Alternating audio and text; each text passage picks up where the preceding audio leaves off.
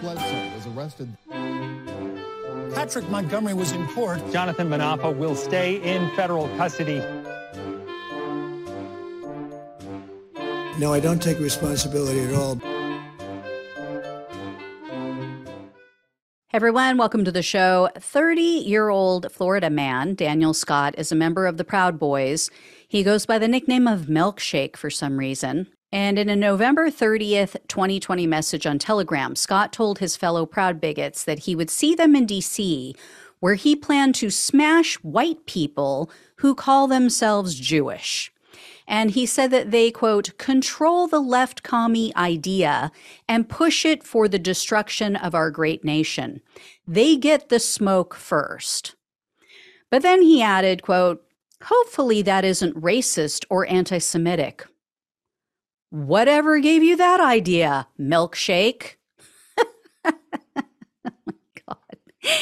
Anyway, then on December 16th of 2020, Scott interjected in a conversation about January 6th, and he wrote that the Proud Boys, quote, will soon be the Sturmtalung, I believe is how you pronounce it. That is the stormtroopers. They were the stormtroopers, the brown shirts that helped to put down the opposition to aid Hitler in his rise to power. I don't know why people think that the Proud Boys are bigots. I mean, it's just such a wonder, isn't it? Anyway, on January 3rd, Scott attended the Stop the Steal rally in which Roger Stone was speaking to the crowd. And in his speech, Stone said that a particular congressman, quote, will either stand up for the Constitution, and then he was cut off. He didn't get to finish his sentence because Scott yelled out, quote, or give him the rope. Then on January 4th of 2021, another Telegram user wrote to Scott and his co-defendant, Christopher Worrell. And he said, quote, you know, if Congress is blocked from the joint session on the 6th, they don't certify and Trump wins. Would be shame if protest kept them from doing that. So on January 6th, Scott marched to the Capitol with the Proud Boys, even before Trump's speech at the Ellipse. He was wearing a bulletproof vest and he was carrying ski goggles, and he was seen in a photo with other Proud Bigots. They were flashing the white supremacist hand gesture, of course. At some point, Scott was captured on video yelling, quote, let's take the fucking Capitol. So he was quickly shushed, and he was told not to yell that by, I think it was Proud Boys leader Ethan Nordine. A while later, Scott and the other Proud Boys members then were part of a large mob that overran a few officers. This was at Peace Circle. I know you guys have seen the videos and the photos of that. Scott's co-defendant was recording as they moved closer to the building, and Scott was heard saying, quote, oh God, we're going to the Capitol, guys. And then, quote, I've never been in the Capitol before. After members of his group and others were assaulting the police, they pushed past another police line. They moved onto a staircase that was leading to the west terrace of the Capitol. So Scott positioned himself at the front of the police line, and just prior to 2 p.m., he started pushing two officers. He just charged at them, started pushing them backwards up the stairs. Two other Proud Boys who were standing nearby took that opportunity to start spraying these officers with chemicals. So as I shared in another sentencing video, one officer was hit directly in the eyes at close range. That led him to be temporarily impaired and blinded. Another officer suffered permanent vision damage due to this Proud Boys attack. And while these officers were being sprayed, Scott grabbed one of the officers that he had pushed, and he pulled his head and his torso down and pulled him into the mob, like he was going to feed him to the mob. And then eventually he did let him go. So while that officer was being restrained by Scott, another person punched this officer in the shoulder.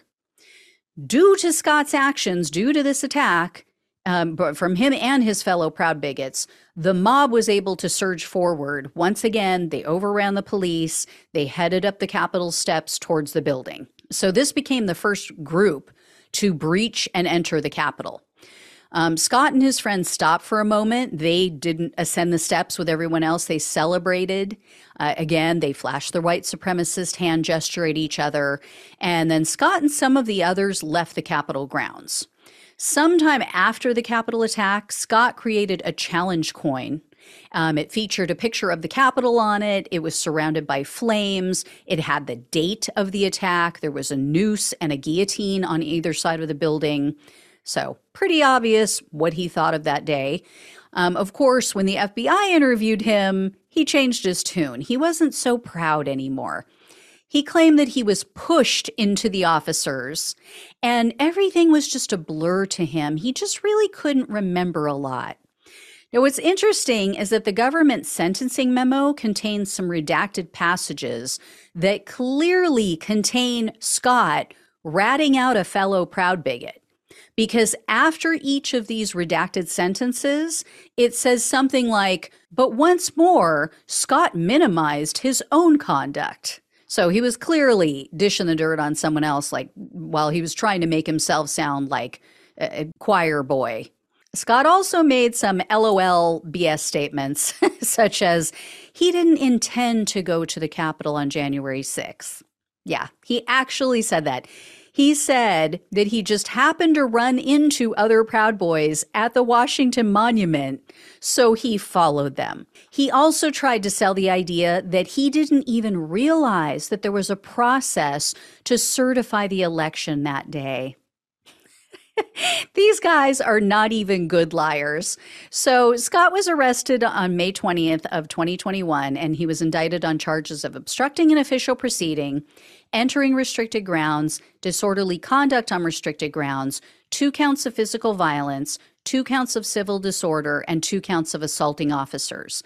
In February of 2023, Scott pleaded guilty to obstructing an official proceeding and also 1 count of assaulting officers. So he was looking at up to 20 years in prison, 3 years of probation, and $250,000 in fines. However, the prosecutor requested only 5 years in prison, 3 years of probation, and $2,000 in restitution. Surprisingly, Scott has no priors. At the sentencing hearing, Scott told the judge, quote, "Obviously, I made a mistake. The best that I can say is I regret what happened on January 6th, and I'll have to live with it the rest of my life. People died, got concussions, and police officers up there just doing their jobs got hurt." Almost sounds sincere. U.S. District Judge Royce Lamberth presided over Scott's case, and he told him, quote, "Our society can't endure without people knowing that courts and officials are going to do the right thing, that courts are going to enforce the law, and that they are not going to allow a repeat of this." So in the end, Judge Lamberth gave the prosecutor everything they asked for. Scott was sentenced to 5 years in prison, 3 years of probation, and $2,000 in restitution.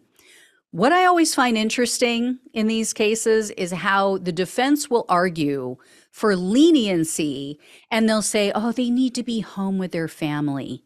You know, in this case, Scott's defense attorney cited health issues that his wife has. I'm not trying to minimize it. I don't know what those health issues are. I have empathy for her. They also said he has 2 young children at home, but he didn't think about his wife's medical condition. He didn't think about his kids on January 6th. His only thought was his Führer, Trump. So, yeah, you can't really use that as an excuse if that wasn't his first thought or first care. I'm just glad he is not going to be around for 5 years to pump his kids full of this hateful rhetoric about Jewish people. So that is a good thing for them. Hopefully they will not turn out like this. All right, guys. Thank you so much for watching and listening. Please like, share, and subscribe. Please donate if it's possible. Really appreciate it. Love you all. Take care, and I'll talk with you soon.